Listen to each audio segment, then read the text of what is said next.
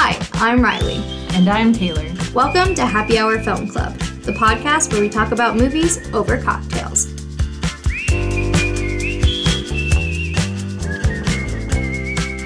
Our theme today is musicals. As usual, we do try to avoid major spoilers, but sometimes they do happen. We discuss the films, but we also try really hard to talk about them in a way that is both entertaining and leaves you still wanting to watch. So I think the first musical I saw live was Cats, which was really weird, but also beautiful. I think it was the first sort of major theatrical production that I had seen where they had really lavish costumes and these really intense dance numbers and things like that. I think at one point I had seen the Nutcracker, but I was very, very young, so I don't remember much of that. But Cats in particular, I went to, I think, maybe junior high with my mom, and I had no idea what to expect. I had never heard of Cats before. And leaving, I was a little taken aback by the weirdness of watching human beings act like cats. It was strange. It's a weird one, yeah. It is weird. And did you see the movie? No. Cats? Okay, see, No. I did not either. I didn't hear anything good about it, and it had such a phenomenal cast. It had a great cast and a great director is Tom Hooper, and he did The King's Speech and Les Mis, with the one with Anne Hathaway and Hugh Jackman. Right. And he did, I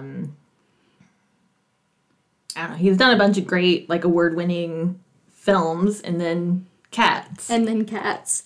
And I read that they had buttholes, the cats in the movie had buttholes, and somebody had to go and digitally erase every butthole. Because they had already CGI'd in the buttholes beforehand? Yeah, I think so. That's oh my gosh. I read that, and I was like, why? Like whose job was that? That just sounds like such an awful... Well, the cats also have boobs, which I thought was really off-putting. Yeah, they're kind of shapely. Right. And just fur covered and... fur bodysuits, essentially, is what it looked like. And honestly, I would have preferred bodysuits to CGI'd fur bodies. Yeah, they should have gone practical, I think, with the costuming. Agreed. If it's good enough for the Broadway, it's good enough for the movie, I think. Yeah. The decision-making baffles me. Because, it had a great cast. It had, Idris Elba and, Dame Judi Dench and,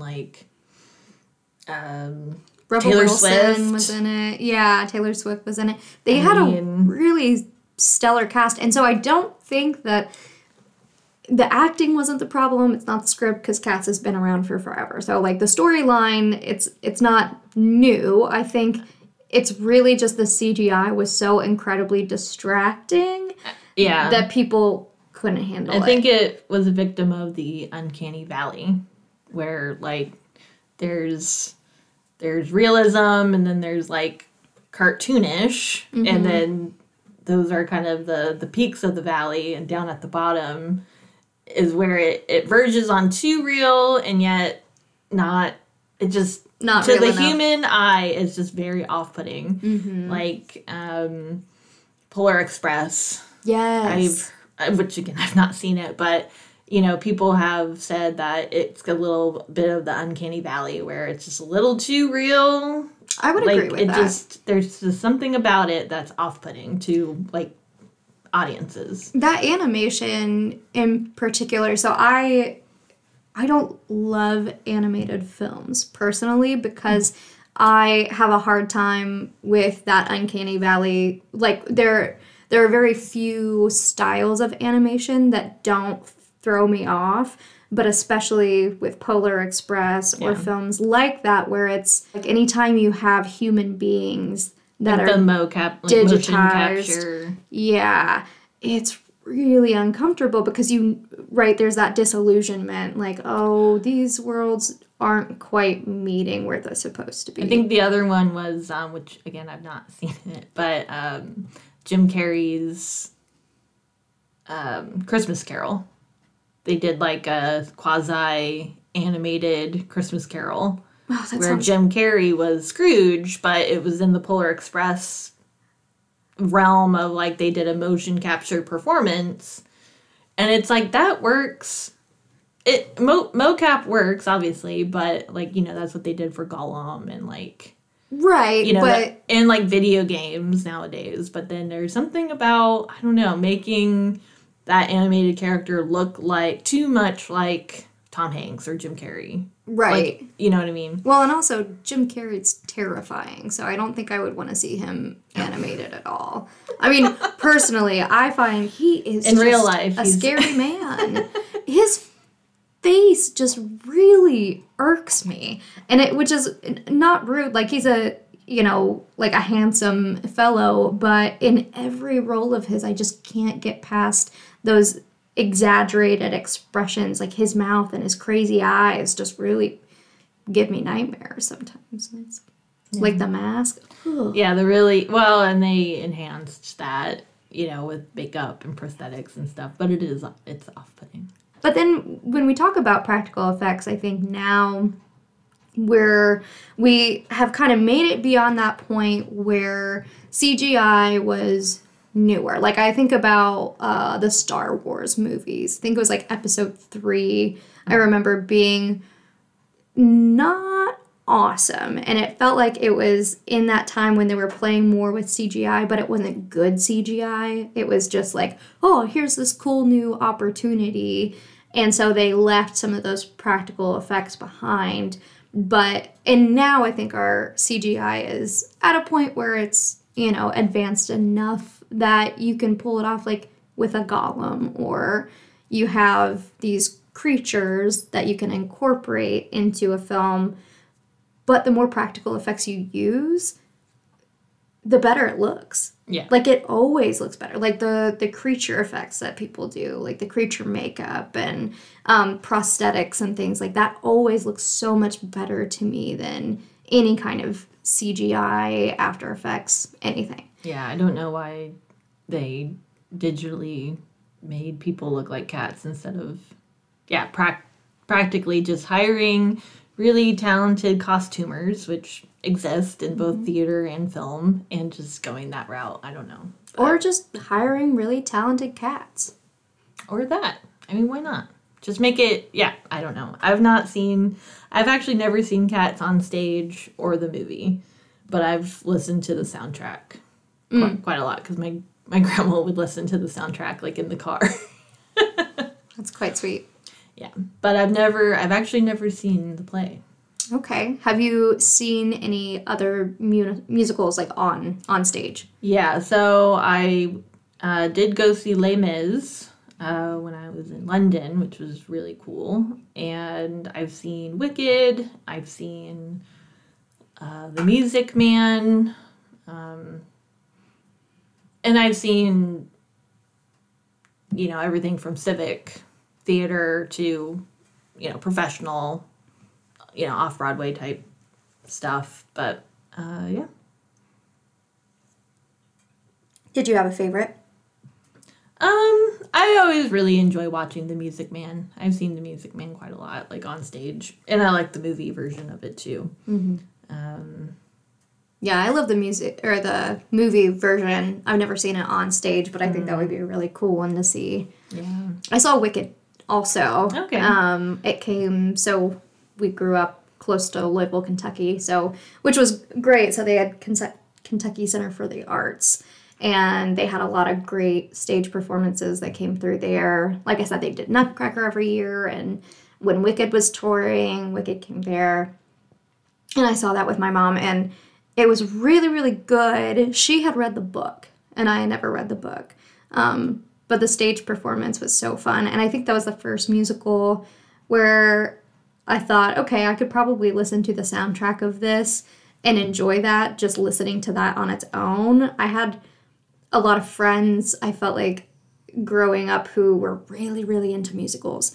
And I never could quite get on board. They would sit there and they'd listen to the entire soundtrack, like, over and over and over and over. Oh, yeah. And they'd sit there and sing it together, and I was just like, man, you guys are weird. I was like, that's not music, you know. It's yeah, no, storytelling. Musical theater is its own thing, and I am definitely one of those people. I will pop in a soundtrack to a musical and I will sing along to it in the car.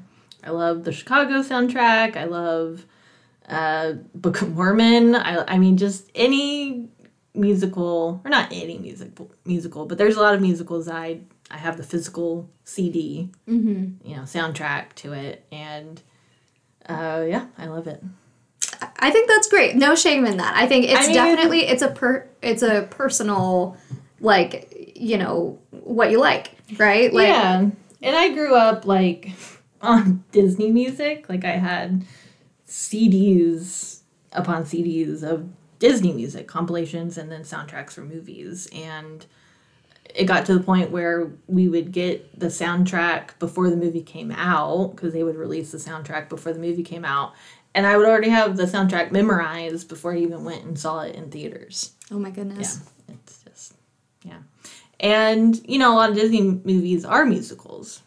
Like, I don't know if you've seen the new one, Encanto, but it's like, it's having a huge moment, like that We Don't Talk About Bruno it's like Let It Go, which you probably remember how big Let It Go was. Yeah. So, yeah. No, it was definitely, I was reading a short little blurb about Encanto the other day, and about how kind of awesome it is that the hype around it has picked up so much because it had such a quiet release. It seemed like they didn't do a ton of marketing for it. Like I had seen some things about it coming out, but even, you know, thinking of Coco or Onward or some of the other more recent Disney films and animated films that have come out, I'd seen more about them before they had launched. And so knowing that this one has done as well as it has, it kind of like was a slow build, but I'm excited to watch it. I've heard really good things about it. And that's cool too, that you can appeal to, because with Let It Go, you know, adults were singing it, kids were singing it. It kind of bridges those generational gaps. Musicals in general do. I think musicals in general do, absolutely. And yeah, Encanto is so great. And, you know, Disney definitely leverages musical talents from Broadway. Like Lin-Manuel Miranda did the music for Encanto. The Lopez's, it's like a husband and wife. They did the music for Frozen and Frozen 2. And, you know, they're a big, what's his name? Robert Lopez. He did, like, Book of Mormon and Avenue Q. So, like, he's, like, he, you know, got his start in Broadway and, like, on stage. And then, you know, Disney has leveraged those talents for their movies because it carries over. And these are the people, I think, the people who are experts in musicals. These are the people that get EGOTs, which are, you know, Emmy, Grammy, Oscar, Tony. Right? Yeah. Emmy, Grammy, Oscar, Tony. Yeah. Right. So obviously with Grammys, it's music only. I mean, you only get, you know, Grammys are music awards. And then Oscars, obviously film, Tony's is stage, and then Emmy is television. So that's kind of the outlier. But it's like with these big musicals, they work on stage, they go to Hollywood, you know, they become films, and the music is so, you know, it transcends in a way where it gets best, you know, original song, or it gets, you know, whatever. And yeah. Because you have these different composers working, even though it may be the same song, it's, you know, composed by these different players. Because, yeah, you look at Wicked or Cats or whatever it is, and you have all these different iterations of the same story. Right. Or even the Nutcracker. It's like, how many people have done this, right? So, and they have such a crazy lifespan, too, in a really unique way that, like, movies don't. You can have a stage play, a musical that goes on for 10 years, right? I think Cats is one of the longest running shows, like, Would ever. not be surprised. Yeah. So transitioning to our movies. Yes. What did you pick, Taylor? So I chose The Producers. Awesome. And The musical. The musical. Yeah. And we'll... So there's a non-musical version, the 1967 version, which I did watch. Yeah. I did watch that. It wasn't the right version, Right. for what we're talking about today. But you know what? I really enjoyed both. I appreciated watching both movies. I hadn't seen the original or the musical version that was done in 2005 that you picked, but being able to like see the differences and similarities back to back was cool. I haven't really done that before. I realized I haven't watched like an original of something and a remake that close together in time before, so that was kind of fun and unexpected. Well, and it's interesting because it was originally Mel Brooks's film in 1967, and then decades later he chooses to do a musical. So it's a movie that then spawned its own musical, and it was on Broadway, and then that musical became a movie. So it's a round trip type scenario. It's passed through lots of iterations of itself. Yes, correct. But what movie did you choose? I chose Mamma Mia. So also a early-ish, mid-ish 2000s film. One that I hadn't watched in a while, but it's one of my favorites. It's actually one of my sister's favorites, too. We were talking about that. Mm-hmm. She just had an audition for a play the other day. It was a musical, and she used an ABBA song from Mamma Mia because it counted. It was fun. Yeah, that's awesome. That was cool. But before we jump into our movies, I think we should probably get some drinks. Yes.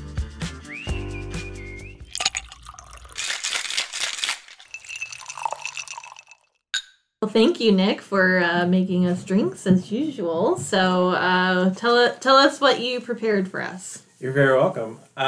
So what is what is considered the best musical of our modern era, or our time currently? How is this? Hamilton? Hamilton! Correct! Nice! Go me! I really thought I was going to get that one. I didn't want to answer because I already knew.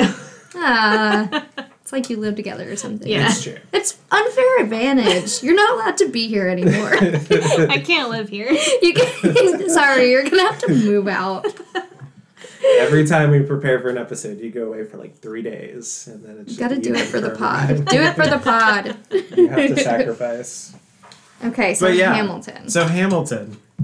So what's a very famous song from Hamilton that Lin-Manuel Miranda loves to sing? Let it go. No, that's wrong. You're not far off. We don't talk about Bruno. You're gonna have to help us out on this one. Okay, that's right. He talks about, I'm not throwing away my shot. Oh. And today, we're doing shots. Oh my gosh. I apologize. Yay! I'm so sorry.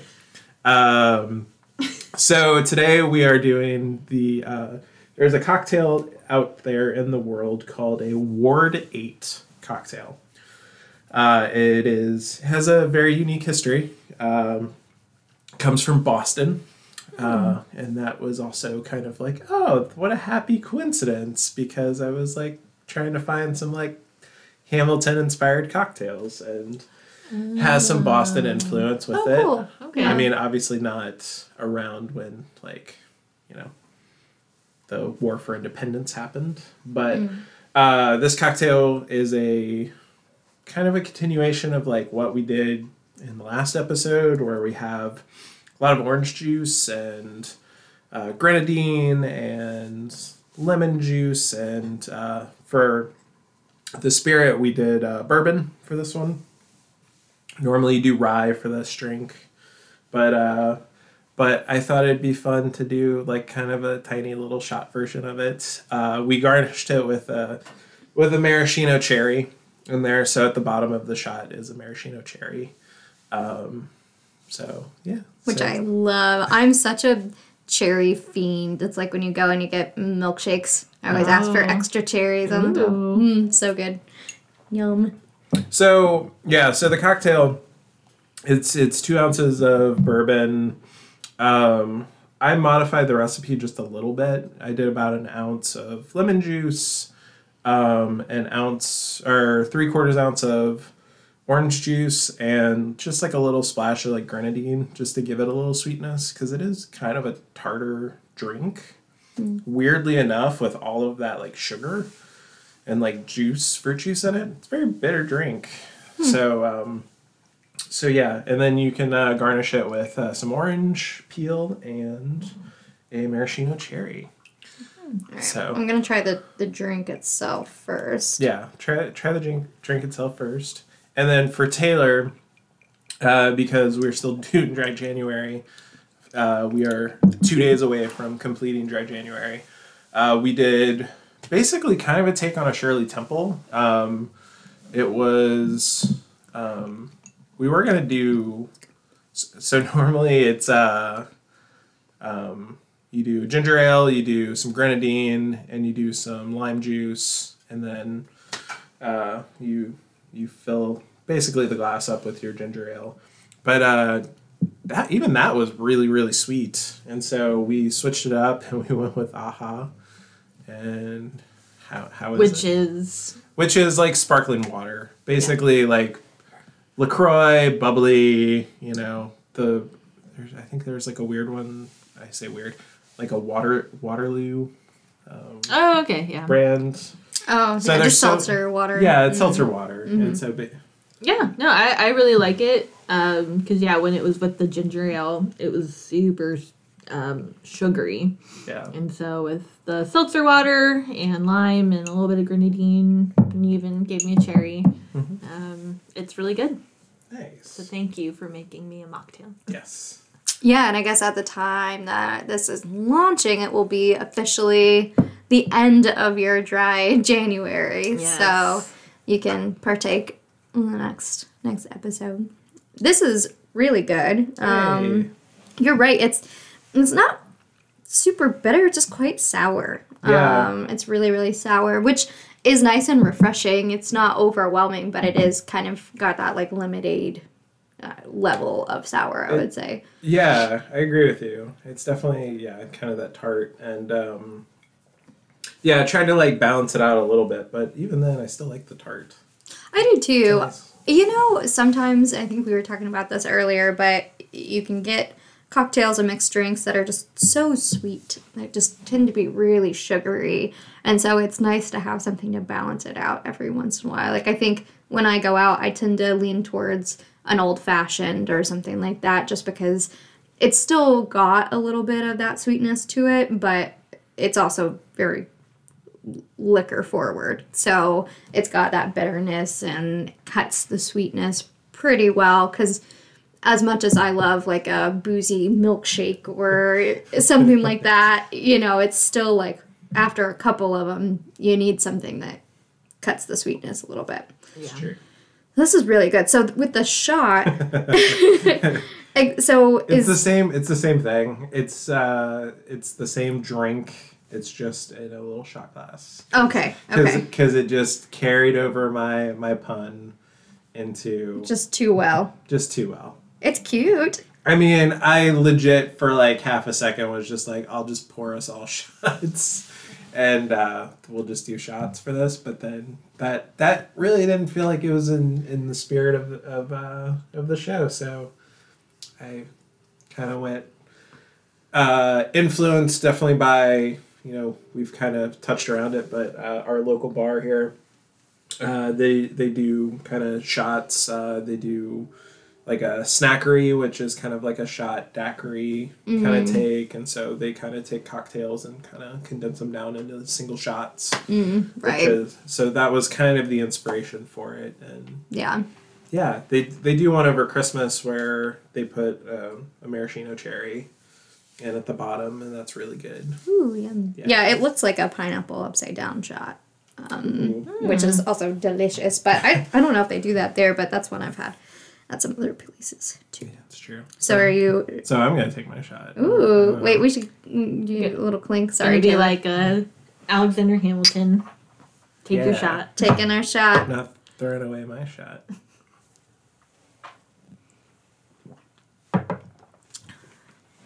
Yum. Ooh. My cherry's stuck. Oh, Get out of there. How was it? it was good. It was bitter, and then that cherry hit, and then all that sweetness just like came with that cherry. Nice. So it was very good. It was a lot. No. Delicious. So good. Okay. Well, thanks so much, Nick. This is an extra fun little treat having a shot and a cocktail today. Yeah, I figured we'd do shots, but then if you want to sip on something throughout the episode, yeah. Wait, so we're not doing shots for the rest of the... I mean, we can do shots for the rest of the episode. Each new film y'all talk about, we could just I can just run in real quick with a shot. It's like 4 o'clock on a Sunday. I think we'll take it slow. Yeah. It's Sunday. It's the weekend. Taylor's the only sober one left, guys. Sorry. Someone's got to be the adult. Sorry. I slammed my drink. Well, thank you. Happy to help, y'all. Yeah, thanks again. We will enjoy sipping our cocktails and mocktails for the rest of the episode. Yeah, cheers, everybody. Cheers. Okay, Taylor, you are first up this week, so go ahead and tell us about your movie. All right, so The Producers is a 2005 musical comedy directed by Susan Stroman and written by Mel Brooks and Thomas Meehan. It's based on the 2001 Broadway musical, which was based on Brooks's 1967 film of the same name starring Zero Mostel and Gene Wilder. So, as we mentioned before, it's basically a movie based on a play based on a movie, if that makes sense. I follow. Yeah. So the film stars an ensemble cast led by Nathan Lane, Matthew Broderick, Uma Thurman, and Will Ferrell. The Producers is set in 1959, New York City. Max Bialystock is a washed-up Broadway producer who recently produced a giant flop. So his career is kind of he's hit rock bottom. Leo Bloom is an accountant who manages Max's books. And while studying Max's books, Leo hypothesizes that one could make more money with a flop than with a hit by raising more money than what's needed to fund a show. And since a flop is expected to lose money, the IRS wouldn't investigate the finances of a failed production. So Leo's theory piques Max's interest, and he starts to scheme and attempts to recruit Leo as his partner / co-producer. And after much song and dance, Leo eventually agrees. So they set out to find the absolute worst play to produce, a certifiable flop. And after reading through many, many awful scripts, they find the one. Springtime for Hitler, a gay romp with Adolf and Ava at Berchtesgaden. So Max and Leo immediately go to meet with the writer, named Franz Liebkind, a crazy ex-Nazi. So again, this is set in 1959, which isn't necessarily, you don't necessarily know that watching the movie. But it is close enough to World War II that, this person would have been, I guess, an ex-Nazi who's living in New York right now. Right. You can tell by the dress, I think. That's how I could tell, was the way that they were dressed. Like, Yeah. their garb kind of lends itself to the time period. Right. And so Franz Liebkind, the crazy ex-Nazi, is played by Will Ferrell. And Max and Leo meet with him to get the rights to his musical. And after, again, much song and dance, they do Der Guten Tag Hopklap. Franz signs the contract and gives them the rights to produce his play. And next, they need to find the worst director. So they visit the residence of Roger Dubree, a very flamboyant director in New York City. And Roger is reluctant to sign on as director, but again, after much song and dance, he agrees and signs the paperwork. So they have the worst play ever written and the worst director in town. So now they have to cast the production. And this is where we meet Ulla, played by Uma Thurman. And they hire her to be their receptionist, but to also star in the play. They also have a casting call for Hitler. No experience required, which I thought was a very funny joke. After several terrible auditions, Franz Liebkind is unhappy with all of the actors auditioning and jumps on stage to show them how it's done. Everyone exclaims, "That's our Hitler," and Franz is now cast in the leading role. And Franz is Will Ferrell's. And Franz is Will Ferrell, yeah. And Will Ferrell in this is, as you would expect, just over the top, nutty, just crazy. Yeah, kind of lost his mind, which is the character in and of itself. Like, yeah, in the original too, it's just kind of a bonkers. Yeah, when they meet him, he's like on a rooftop talking to his pigeons, and there's like a whole thing. His pigeon Adolf is probably I cry laughed. Yeah. I cry laughed at Adolf the pigeon Hitler. The pigeon, yeah. And funny enough, so when I was reading about this movie, like the making of, it's like, special creature effects were done by the Jim Henson Company. And I'm like, what special creature effects? And I'm like, oh my God, they're talking about the pigeons. So, the people who did Yoda and Kermit the Frog and, all these great, or Jabba the Hutt, it's like, yeah, they did the pigeons for the producers. There were a lot of pigeons, and they all had unique characteristics. So they did, and they were puppets. So, so yeah. They were awesome. Yeah. Okay, so fast forward to opening night. Max and Leo are set to open and close their show in a single night, making it the absolute flop that they need to take their money and go to Rio to live out their dreams, because that's their plan ultimately.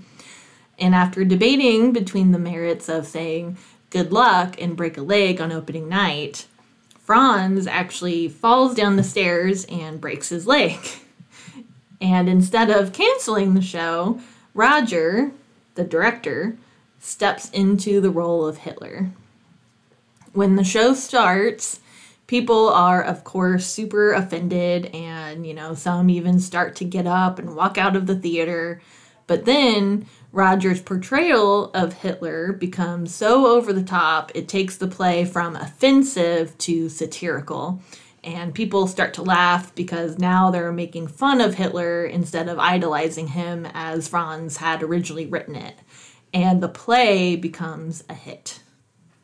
This, of course, is a huge problem for Max and Leo as they have to decide what to do. Either turn themselves into the IRS or run. They also have a very angry Franz Liebkind to deal with because they made a fool out of Hitler. And the joke is that he didn't need our help. Well, and they had to do the hop clop dance. That's true. They signed the Sigmund oath or something. Yeah, they had their oath that they did, and then they had to perform the hop clop with Franz, which was their signature of they would do Hitler justice, and that they had the same affinity towards Hitler as Franz did. Yes. So he was quite angry. Yes, very angry. So this musical is one of my favorites. All of the music is written by Mel Brooks, who I love. he is such a great writer, and some of the lyrics are just so hilarious. They make me laugh every single time. The costuming in this movie is fantastic. I love all of Uma Thurman's dresses and stage costumes, and the set design is a lot of fun as well. It's just a big homage to big, flashy Broadway musicals, but it's also very, very satirical, as is expected from Mel Brooks. So, Riley, what did you think of the 2005 musical, The Producers? It was awesome. I have never even heard of this before, which makes me wonder why. It's got such a great cast, and like never ever have I heard of The Producers before. So, and I feel like I'm fairly aware of film, even if it's something I haven't seen before. But and especially with musicals, because there's not like a plethora of musicals out there in the world either, especially ones on film that have done very well for themselves. Yeah, well, so interesting. So the Broadway musical was a huge hit. It won a bunch of Tonys, and it had a very long running all over the world. Like, there's a London one, a New York one, and so the Broadway musical is very, very successful. The movie, based on the musical, was a commercial flop. Really? Yeah. That is interesting. Was there anything saying why? I'm not sure. It could have been, just the timing of when it came out. But Nathan Lane and Matthew Broderick were those roles on Broadway, so they carried over most of the original cast. The only ones that weren't in the stage play were Uma Thurman and Will Ferrell. And if anything, I really liked them in their roles. It's not like they brought it down, Will Ferrell and Uma Thurman. Yeah, so Will Ferrell and Uma Thurman weren't in the stage production, but almost everyone else in, like, the main roles were, like, the guy who played Roger Dupree and Carmen Dia. Like, all those people were taken from stage to the film adaptation. Yeah. So I don't know why the movie was less successful than the Broadway. Yeah, that's interesting. Maybe just the marketing of it, or timing, but that could be why you've not ever heard of it. Well, and especially like Nathan Lane, I don't think I've ever seen a film that I didn't enjoy watching him in. You know, he's fantastic. He's such a good character. Like and his voice is just so iconic. I mean, it's just it's him. Yeah. As soon as you hear it, it's him. And his facial expressions and his his body language. He's just great, I think, as a stage actor and an actor for film and TV, which I feel like oftentimes doesn't carry over super well. It's like Patrick Stewart is much the same, in my opinion. Like, he's really great on stage, and he's also wonderful on film and TV. But then you can have others. So personally, Matthew Broderick, I actually didn't love him in this. He's really weird and neurotic in it. He's weird and neurotic, but in a way that felt a little flat. And I'm not sure if it's because he was juxtaposed by Nathan Lane, who is such a big, bold character, but especially after having accidentally watched the 1967 version of The Producers, where Gene Wilder played the same character as Matthew Broderick. I felt like I really liked Gene Wilder's take on it, and I didn't love Matthew's. And I think if I had seen it on stage, and now that you say that he was part of that cast, the touring cast for it, I could totally see that playing differently on stage. Oh, definitely. I think it would have gone really well. I think what I didn't love was, it was like his facial expressions just weren't quite hitting the mark for me. Yeah.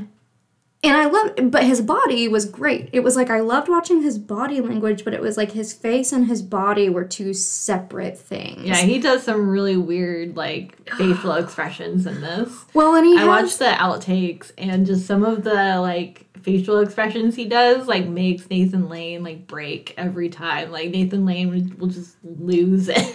Really? It was very entertaining to watch. And I think Matthew Broderick to me seems like a high energy has always been a high energy actor too, just in his other roles. And so seeing him in this, where it's not necessarily low energy, he's just on a different level than Nathan Lane, especially. He's got some weird tics and neuroses that he's like, is that a word? Neuroses? Yeah. That sounds wrong. Neuroses. I don't know. Neuroses? Yeah. He's got some issues, for sure. No, he does. Like, his character has, like, a blanket that, like, he needs for comfort. And, but I really do like, I think my favorite part with Leo, with that character, is when he sings the song, I Want to Be a Producer.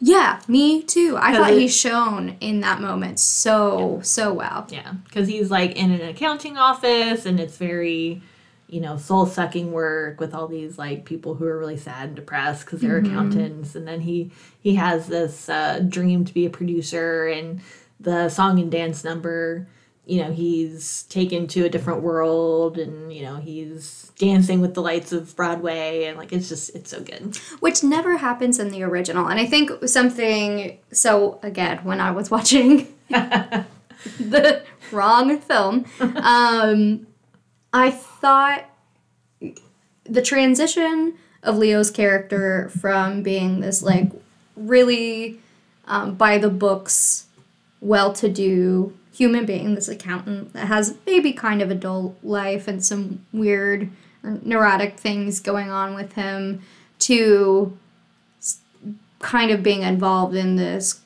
crookery, you know, this life of crime. It's definitely got more of a slimy feeling than the 2005 musical, because there's no moment where Leo in the original seems like he's doing this for himself. It's pretty much like he is convinced and pigeonholed into doing this. Yeah, he's doing it, like, against his will, kind of. Yeah. And so I really appreciated that in the musical adaptation, he gets his own moment to be like, you know what, I am unhappy and I want to do this thing. And, like, yeah, it's kind of illegal and I don't care. Like, I am always dealing with other people's money. Like, when is it my turn to be a somebody? Yeah. And when is it my turn to make the money and come out on top? So, and he doesn't get the woman either, necessarily. Like, he and the secretary don't have a thing in the original. Right? Yeah. But then he and Leo and Uma Thurman in the 2005 version have their little romance, which I love, because there are dance numbers together.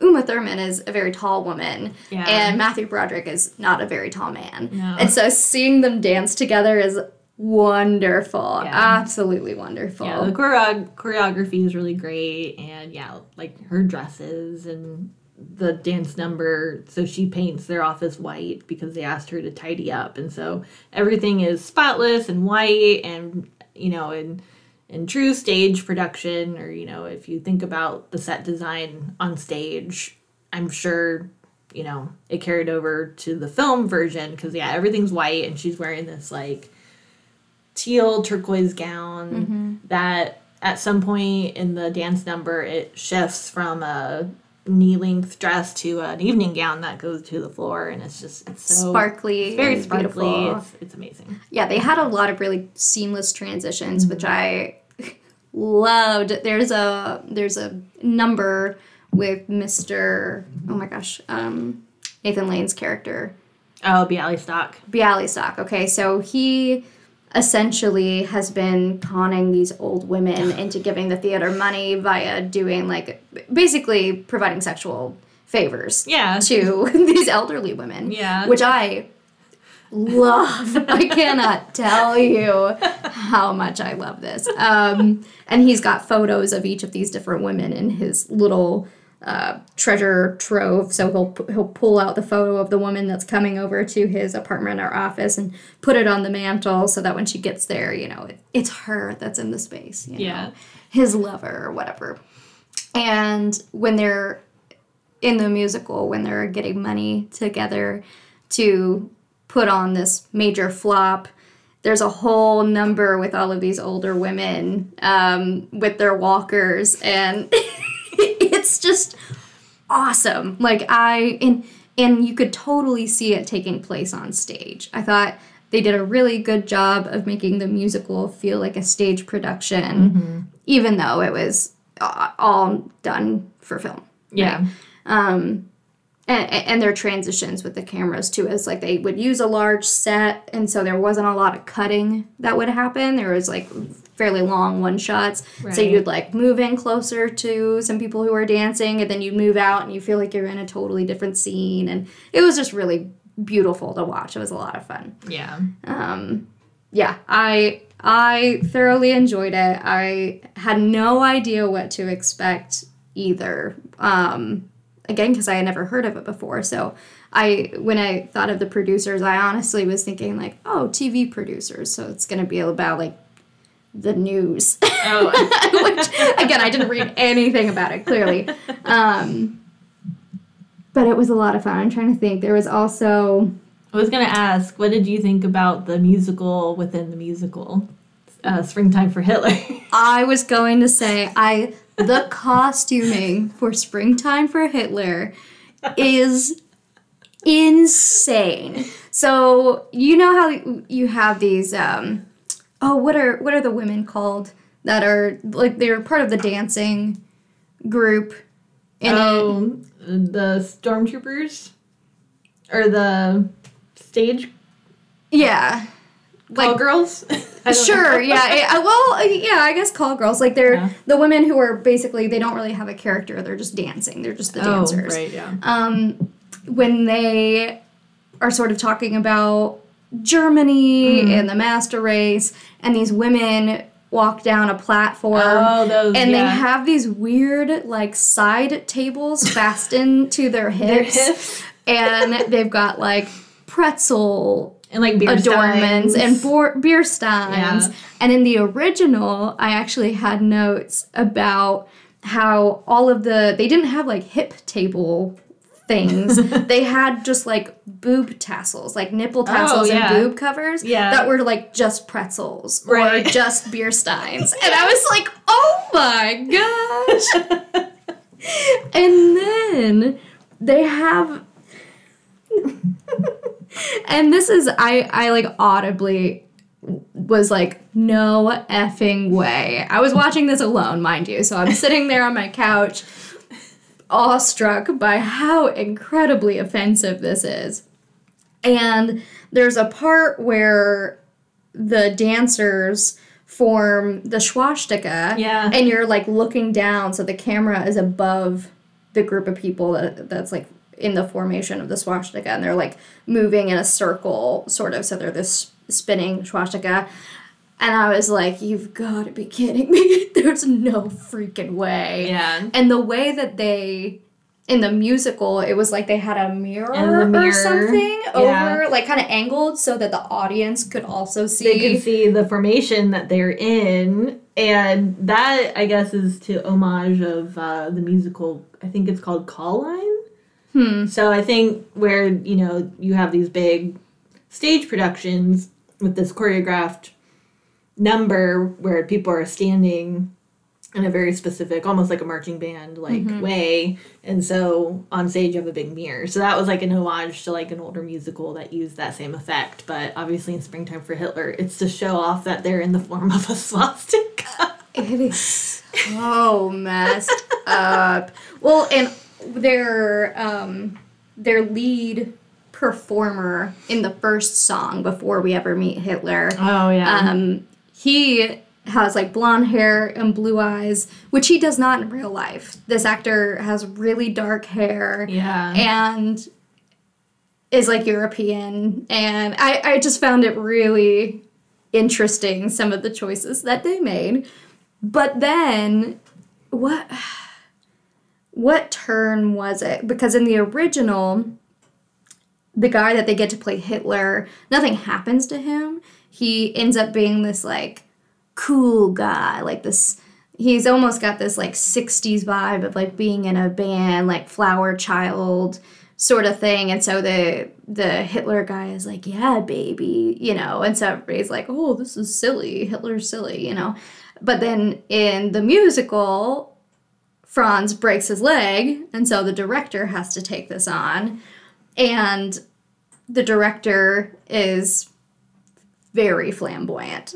Yeah. Super flamboyant. Mm-hmm. So then you end up with this very flamboyant Hitler. Right. And so then that's the joke, which I loved. It just worked. It played so well. And I felt like I liked what they did in the musical better than the original in way of, like, trying to really change it to be, like, a satire versus an ode to. I just felt like they, like, delivered on that really, really well. Yeah. Because I love the Heil myself. And there's a line in there that he's like, I'm the German Ethel Merman. And like, just some of the lyrics in this are just so funny. Because another one is like, goose steps the new step. Like, It is ridiculous. It's ridiculous. It is a lot of fun. And the way it ended, too, was interesting. Just, again, watching the two different films, the ending was kind of the same and also kind of not. Like, there are definitely some differences there. And I loved backtracking to the white room. So when Uma Thurman, like, paints the room and because she's tidying up, well, in the original, it's like they make money and then all of a sudden their office looks totally different. Like, it's all white and there's no explanation for it. Like, no one does it. It's still the same room, supposedly, but it looks completely different. And there's no explanation at all. And so I thought it was really funny when she's standing there, like, painting it white. Because it's like, oh, okay, there we go. Because it was just a weird, like, all of a sudden they're in this white room and we don't know how we got here or why everything's white. Yeah, I feel like and it's been a very long time since I've seen the original 1967 movie, which is not a musical at all. It's just a movie. But this musical, I think it does a good job of, like obviously everything that happens is super absurd and unbelievable, but they make it so that you don't question it.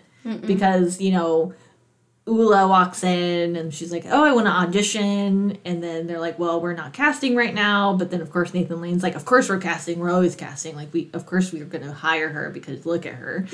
And so then it's like, well, what can she do? It's like, oh, she'll be a receptionist. And like, you can tidy up the office for us. And she's like, oh, tidy up. What does that mean? Because she's supposed to be this, like, Swedish, like, you know, that's her, English is her second language, I guess. And she's like, tidy oop? Like, what does that mean? And they're like, make look nice. And and she's like, oh, I can do that.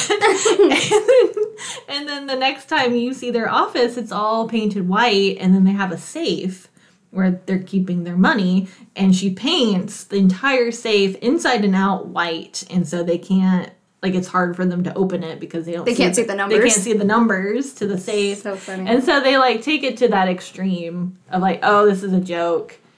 And then the payoff is like, oh, look, it's all white. And then they take it even further.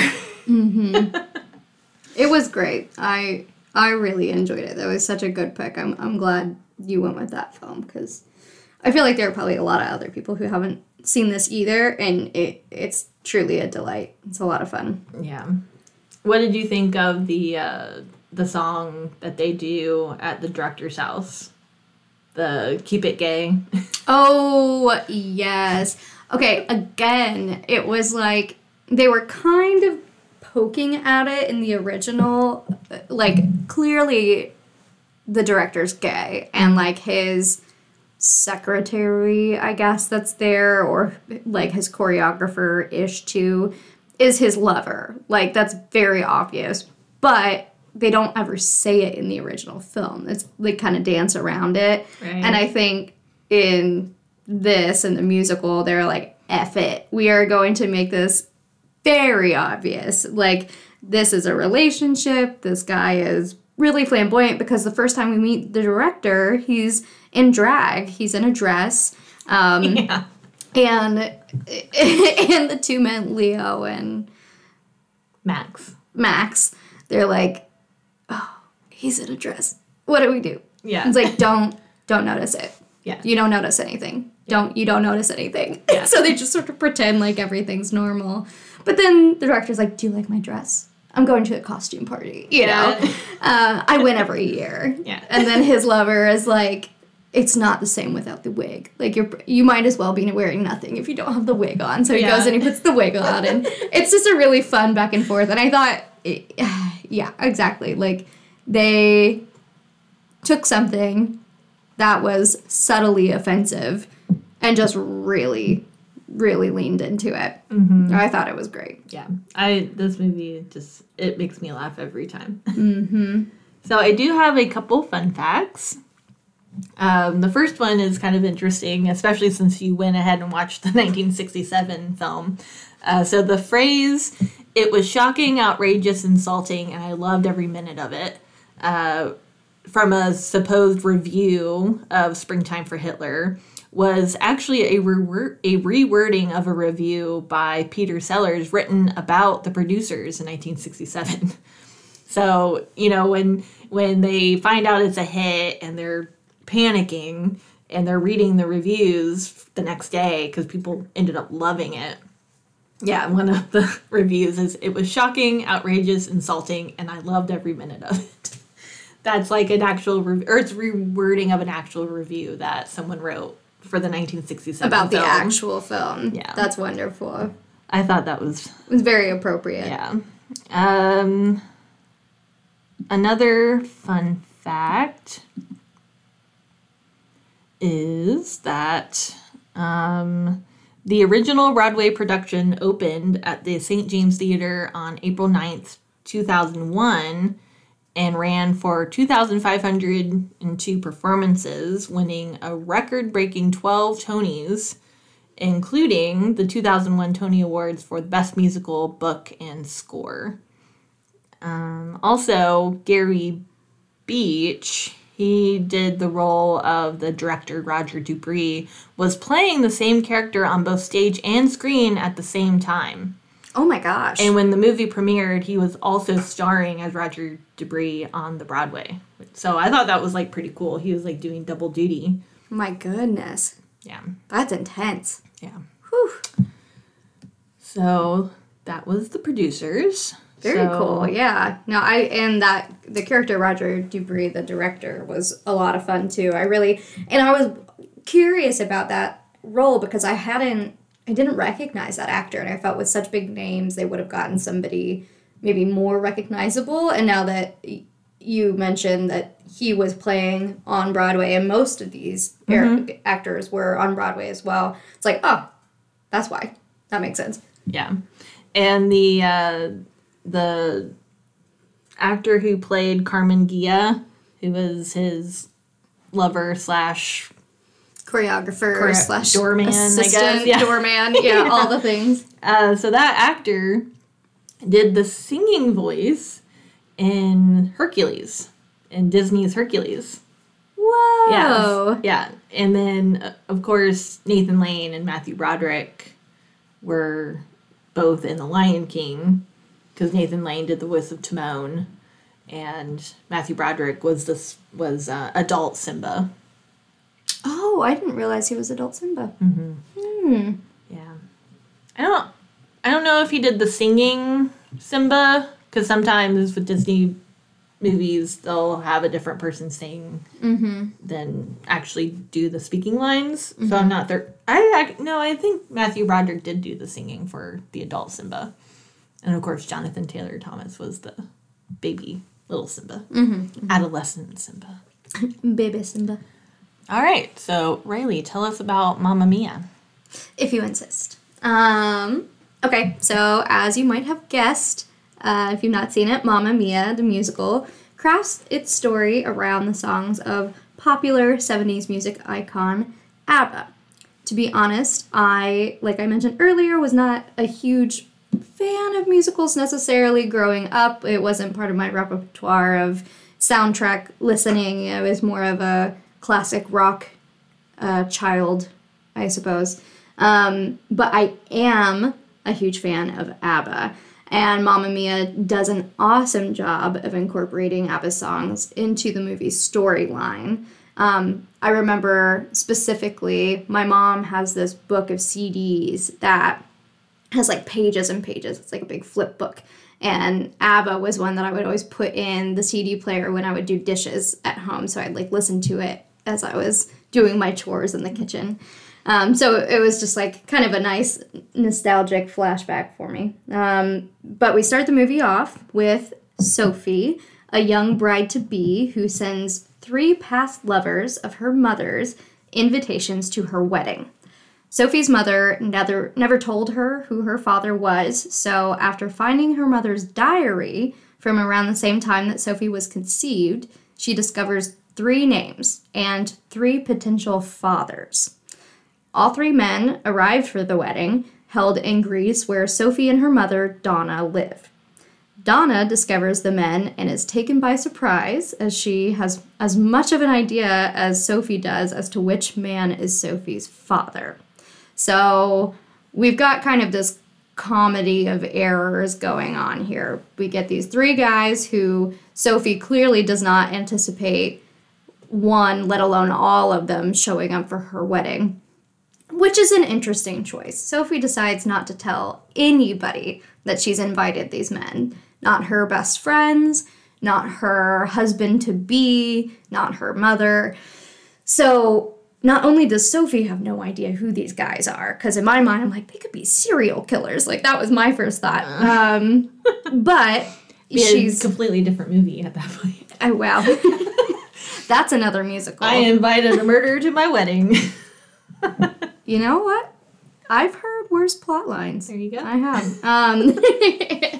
So I want to avoid spoilers because it is a simple plot. Like, you have these 3 guys. Sophie's looking for her dad. Donna, her mother, has no idea that she's invited these people. And Sophie was born out of wedlock. So they're all sort of like, who knows? We had these flings all around the same time. Like, could be any of them. So we have 1 daughter, 3 fathers, and a wedding. The cast is true eye candy. We've got Meryl Streep playing Donna. This is like also one of my favorite Meryl Streep roles. She just has so much fun with it. Like, she's such a vibrant person and a badass. So she plays this strong, independent mom who runs an inn in Greece, of all places. And they're all English speaking, so you have to assume that, like, none of them are, I don't think she's, like, native to that area necessarily. Right. But yeah, she's just a hoot. Amanda Seyfried as Sophie, her daughter. Donna's 3 best friends and old bandmates, Julie Walters and Christine Baranski. Julie Walters, by the way, is just a freaking showstopper. She does such a good job in this. Dame Julie Walters. Dame Julie Walters. I actually didn't recognize her. I didn't see until later that it was her. Really? Yeah. I was like, oh my god, that's... I guess, yeah. Mrs. Weasley. Like. Yeah, I guess so. She's got her hair different. She doesn't have red hair. It's like a pixie cut. Mm-hmm. Yeah, and she kind of wears, like, sunglasses a lot in this for some reason. She's got this weird, like, lone wolf thing going for herself. It gave me, like, Zach Galifianakis vibes from, like, The Hangover. Yes! That is her character, though. She's kind of like the party animal. Like, she's independent. She doesn't want a man. She's written this book. She's edgy. She's a lot of fun. Yeah. And Christine Baranski, who's just like this tall, thin, gorgeous woman who they also kind of poke fun at getting lots of plastic surgery, and she has these younger men fawning over her, and she uses this like 4K, like 4 karat gold face moisturizer with, like, I don't know what they say, it's like donkey ass or something like that in it. It's a lot of fun. And then we have Colin Firth, Pierce Brosnan, and Stellan Skarsgård playing Harry, Sam, and Bill, are 3 potential fathers, who are all very different, but they all have accents, which I was picking up throughout this. It's kind of an interesting melding of like nationalities. I feel like you're not really sure where anyone is from. Like everybody meets on this little island in Greece, but you're like not sure how they got there, or clearly like Colin Firth kind of talks about he was like a metalhead essentially. Oh, yeah. He was like this hardcore. They made him look like a punk in his like flashbacks. Oh yeah, he was very rock and roll. Like a studded necklace and like spiky hair, dark eyeliner, which is I've never been so attracted to him in my life. A weird look for Colin Firth. Oh, I loved it. But yeah, when Sophie sends the letters at the very beginning of the movie, it shows where, like, what locations they're all in. The address says, like, USA, UK, and Sweden. Right. Well, and they all have, there's a point where they show their passports, too. And they're all from different places. Yeah. But it doesn't really tell us how they met. Like with Donna originally. It was sort of like all these people just found their way to this very small, remote island in Greece. Yeah. But that also provides a really beautiful setting. It's a lot of fun seeing each of these actors get their moments to perform. Like each of them, it's an ensemble cast, but they all have these really wonderful moments of solos and vibrant. I don't know. The music and the songs and the like everything about ABBA is bright and sequence and fun and like love and hate and these really extreme like everything. And so each of them gets to have that moment with and through the song. So I think that's really cool. The storyline itself is pretty simple, but I think that's needed in order to make all the songs fit the plot points. Obviously, there are still interludes where they're there for the theatrics, kind of like not really to move the story along, but the setting being in Greece and having a wedding on the horizon makes for some really beautiful beachy scenes and bright, colorful dances. It's pretty modern despite our 70s throwbacks, but I think that the relevancy just plays homage to how timeless ABBA's music is. And for me, it's really the music that makes the movie. So I wouldn't call it cinematic gold, but it's still impossible not to sing along. And I think that's what makes it one of my favorites. And kind of unique, too, because in my mind, when I think of a musical, I think of like original songwriting most of the time. And with Wicked or with Cats or with Rent. Like these are all films and musicals, some books that have these original scores provided for them. But with ABBA, it's a music group first. And then they said, let's make a movie that works with all of this music. So it's more like Across the Universe, where they took all the Beatles music. Yeah. You know, so I feel like you have like a very different kind of musical when you're trying to incorporate songs that are like pre-existing your story. Right. But I thought it was really cute. I was reading a little bit about Mamma Mia, and Pierce Brosnan had no idea what the project was about when he signed the contract. The producers told him it was going to be filmed in Greece and Meryl Streep was starring, and Brosnan said he would have signed on for anything involving Streep, describing her as that gorgeous blonde I fancied terribly in drama school. It was so cute.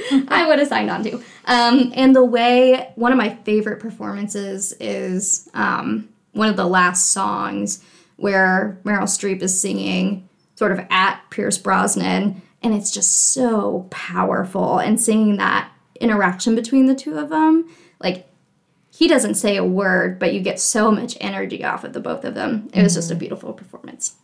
But what did you think, Taylor?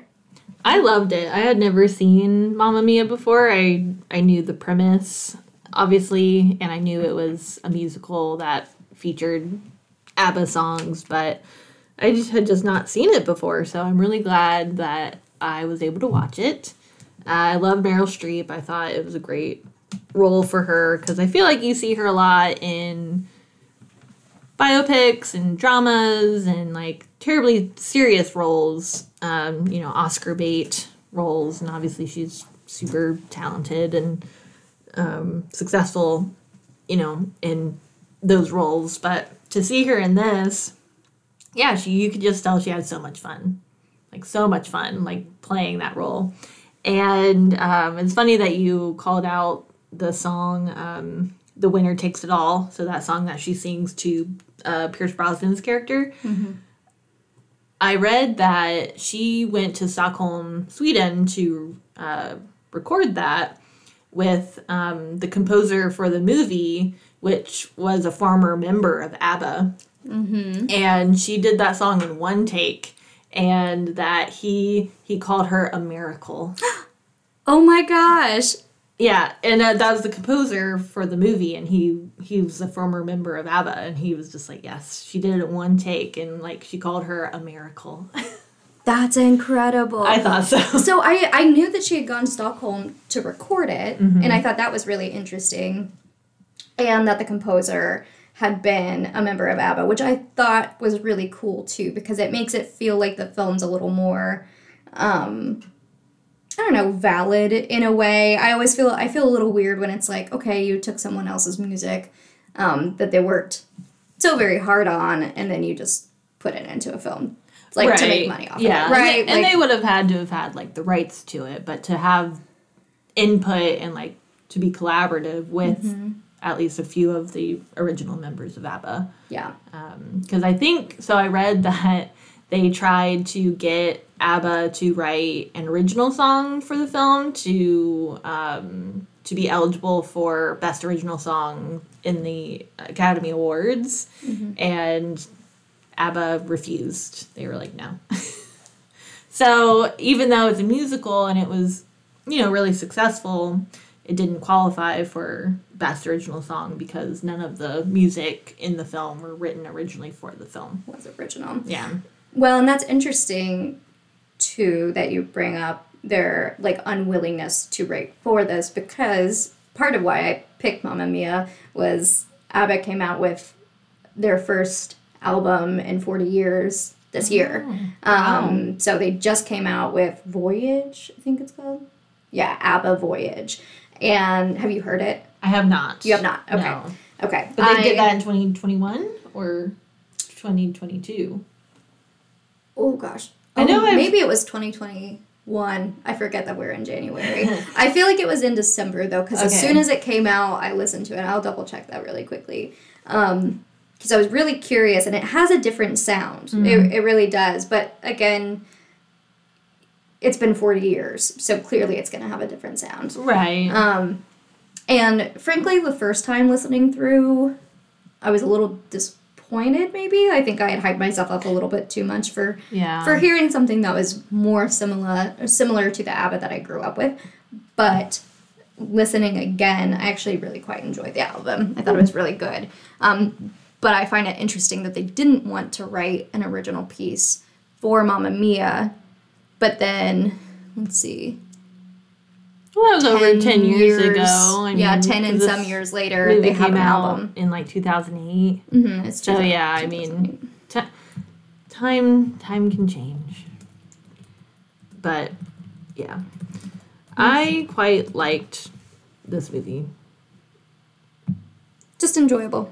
Entertaining. Super entertaining, super fun. I liked the three men because they were so eclectic, and obviously that was kind of the point, because it's okay, here are our three potential fathers, and she Amanda Seyfried's character Sophie claims that she'll know when she meets him. Mm-hmm. She'll just magically know, and of course she doesn't. No. And they're also different. They're from different parts of the world.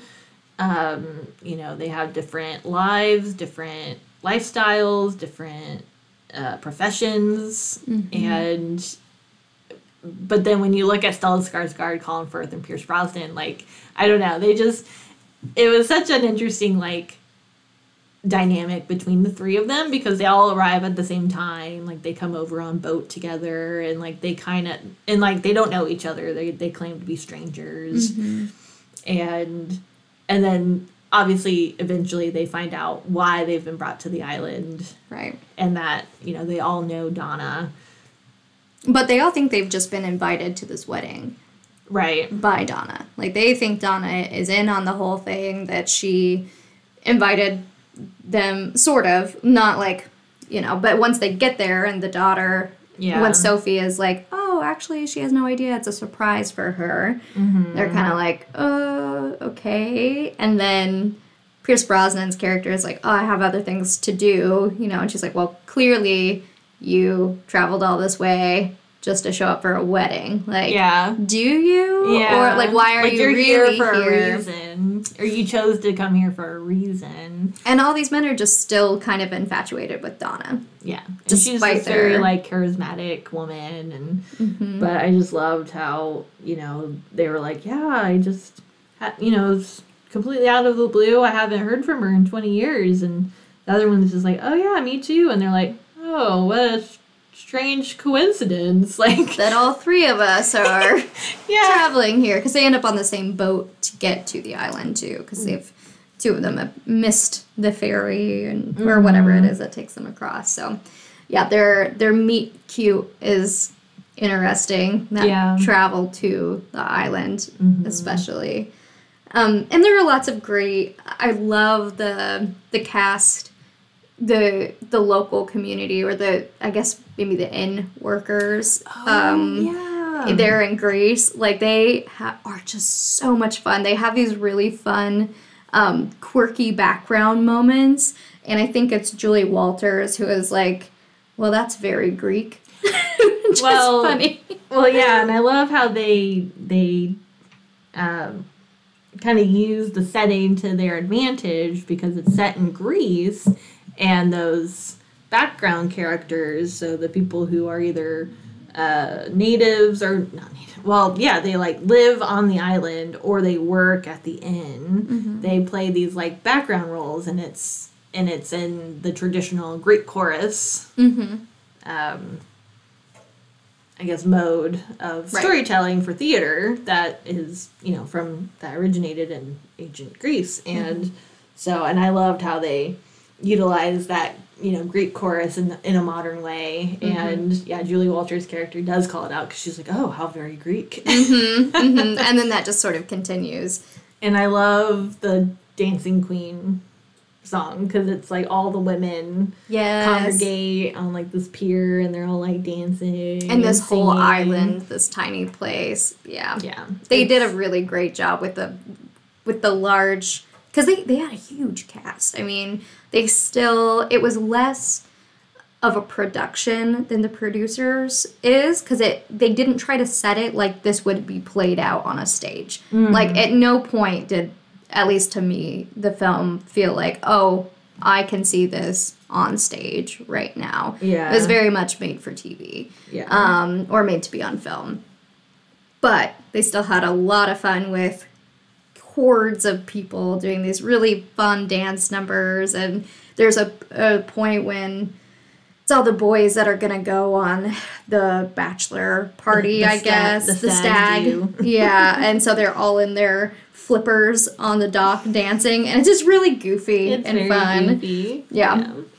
I loved, what's her name? Christine Baranski. Yeah, she's great. I love her so much. And in that role, or just like both of her friends are there for her through the whole thing, and it's just so great. And I also loved, I don't know if you're on TikTok at all, but there was I guess one where it took audio. And I didn't know it was from Mamma Mia. I had no idea where the audio came from. But it's the one where he's like, how old are you? I'm 20. And he's like, ah. Have you seen those TikToks at all? No. Well, they're circulating. Okay. And I've seen the TikToks, and they're funny. And then I watched the movie, and I'm like, oh my god, that's where that audio is from, because it's Stellan Skarsgård asking Amanda Seyfried, like, oh, how old are you? And when she says she's 20, his reaction is of like, oh my god, like the timing is clicking in his brain, and he's just like, oh, I could be your father, dad. yeah. Mm-hmm. And so I just thought that was funny because I've heard the TikTok, just I didn't know it was from Mamma Mia. Very out of context. No, I'll have to check that out because I have not seen that at all. I'm also like never on TikTok, to be honest. I have like 3 people that I get notifications for different videos that they post, and it's all like teachers making fun of their students. So that's fair. That's fair. Well, ABBA has had quite the moment on TikTok. A lot of ABBA songs have made their way or circulated through TikTok, which I think is a lot of fun. They're so famous. Like, oh yeah, I don't know. Even if you're not a fan of ABBA, you still know ABBA. You still know their songs. Like when Dancing Queen comes on, you know it's ABBA, and you're going to be able to sing along. Oh, absolutely. Which makes them, I think, the perfect soundtrack for this. The perfect band for there to be a musical set around. But also the messaging. I think it's really interesting seeing how the movie plays off of the messaging in the songs. Right. Because when I listen to music, and I think most of us do this too, we have our own interpretation of what it's saying. Even though it's fairly cut and dry sometimes, it's still like you envision a different narrative. Right? And then with this, they're providing you the narrative. So it's just interesting sort of, re-experiencing that music for the first time with a new narrative. No, absolutely. I had that moment happen for me a lot because I've heard ABBA's music a lot, but I have my own context for it. But then when you're watching it with the action unfolding on screen, it takes the context or like the meaning or the interpretation for that song in a totally different way. Yeah. And you're experiencing it for like the first time. Yeah. And all the actors did such a good job. It was interesting. I don't think Colin Firth and Pierce Brosnan are maybe the most musically gifted. Definitely not. Definitely not. But they did it. And apparently Colin Firth said that this is like his favorite movie. Really? Yeah. Oh. I mean, it seems like it was a lot of fun. Yeah. And he was a lead role, but he was one of many. Right. So, kind of takes the pressure off. I'm sure you get to have kind of a good time with it. And he gets to play this, like, has-been bad boy. Right. Turned fairly mellow, like, accountant. Like, he works in an office or something. Yeah. So it's pretty cute. I think it's really endearing. I love his character. Colin Firth is one of my all-time favorites. So it's hard not to be infatuated with everything he does. That's true. Was there anything you didn't like?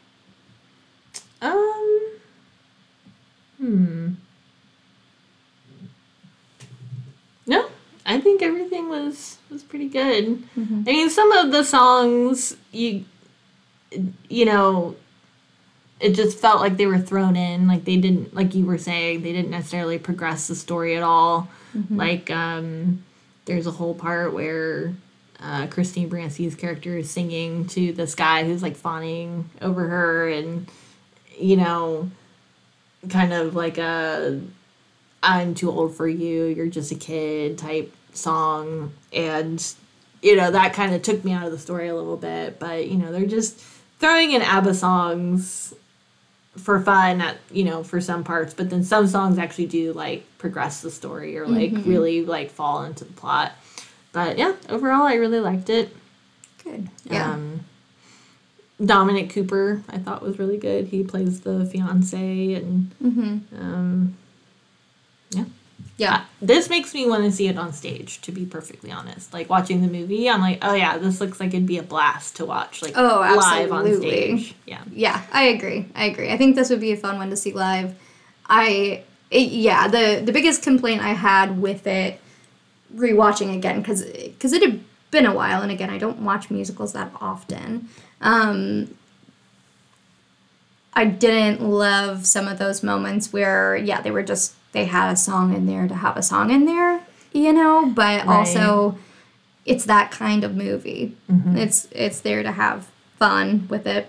Yeah. There's a scene where Sophie and her fiance are on the beach and they're doing this sort of sexy beach dance song at each other, and I'm kind of like, oh, okay, whatever, you know. Which I felt like that was kind of needed because you didn't really know, you didn't get the sense that of like who he, like it's her story, and he's kind of a side character, and it actually showed me like, oh, okay, this is a young couple, and I see that. You know, they're getting ready to be newlyweds, and so I felt like I kind of like that did serve a purpose to at least introduce us to him more. I guess that's fair. Yeah, their relationship was kind of secondary throughout. But at the same time, it's like, well, they're getting married, and not to be like a buzzkill or anything, but at that point, it's like, why are we all that worried about it? It's like, I mean, I guess they figured it out. Good for them. Like, choices are made. But, yeah, I felt like it was a little, like, whatever. But because they were also trying to focus on the relationships between the three men and her mom, too. Right. So, and there's that parallel throughout the entire film of Sophie and her mom and Sophie's relationships with friends and soon-to-be husband, and Donna's relationships with these three men and her friends, too. So there are similarities throughout. And also the mother-daughter relationship as well. Yeah, exactly. So they kind of run alongside each other. Well, I'm glad you liked it. Yeah. Cool. I'm glad it was something that you hadn't seen before. Mm-hmm. I was a little surprised, honestly. I figured you had seen it. Yeah, I don't know why I've never seen it. I had seen it. I know I'd seen like parts of it, like at my in-laws' house, but it was on mute, playing in the background, and like we were. That's defeats the whole purpose of a musical. I know. I don't know. It's like the type of household that just always has the TV on, and they have a really open concept house, or like an open house, right? And we were in the kitchen, and that was playing in the living room, but I could see it.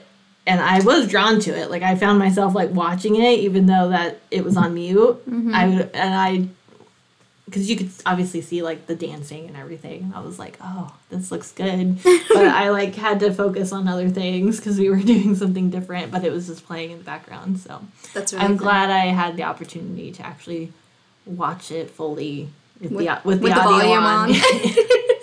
Yes. Well, thank you so much for listening. As usual, please follow us on social media. We are on Instagram. We post our upcoming episodes. We post our cocktail recipes. And yeah, if you could like and follow us, and also be sure to subscribe to the podcast. And if you could, leave us a review. It really helps us be relevant and searchable on all the different platforms. So any positive review you can give us is much appreciated. Yeah, and as always, too, go ahead and drop us a comment or send us a message about films or genres that you want us to check out. We've had some great suggestions from people, some great drink suggestions. I had a listener, Uncle Sean, who provided me with a Regency-era cocktail book after listening to our first episode on Regency-era film. So, very cool. Really excited to try some of those recipes out. So, if you got suggestions or thoughts, always feel free to pass that along. We're always excited and looking for new things to try. So, thanks so much, and we will catch you next time. Bye!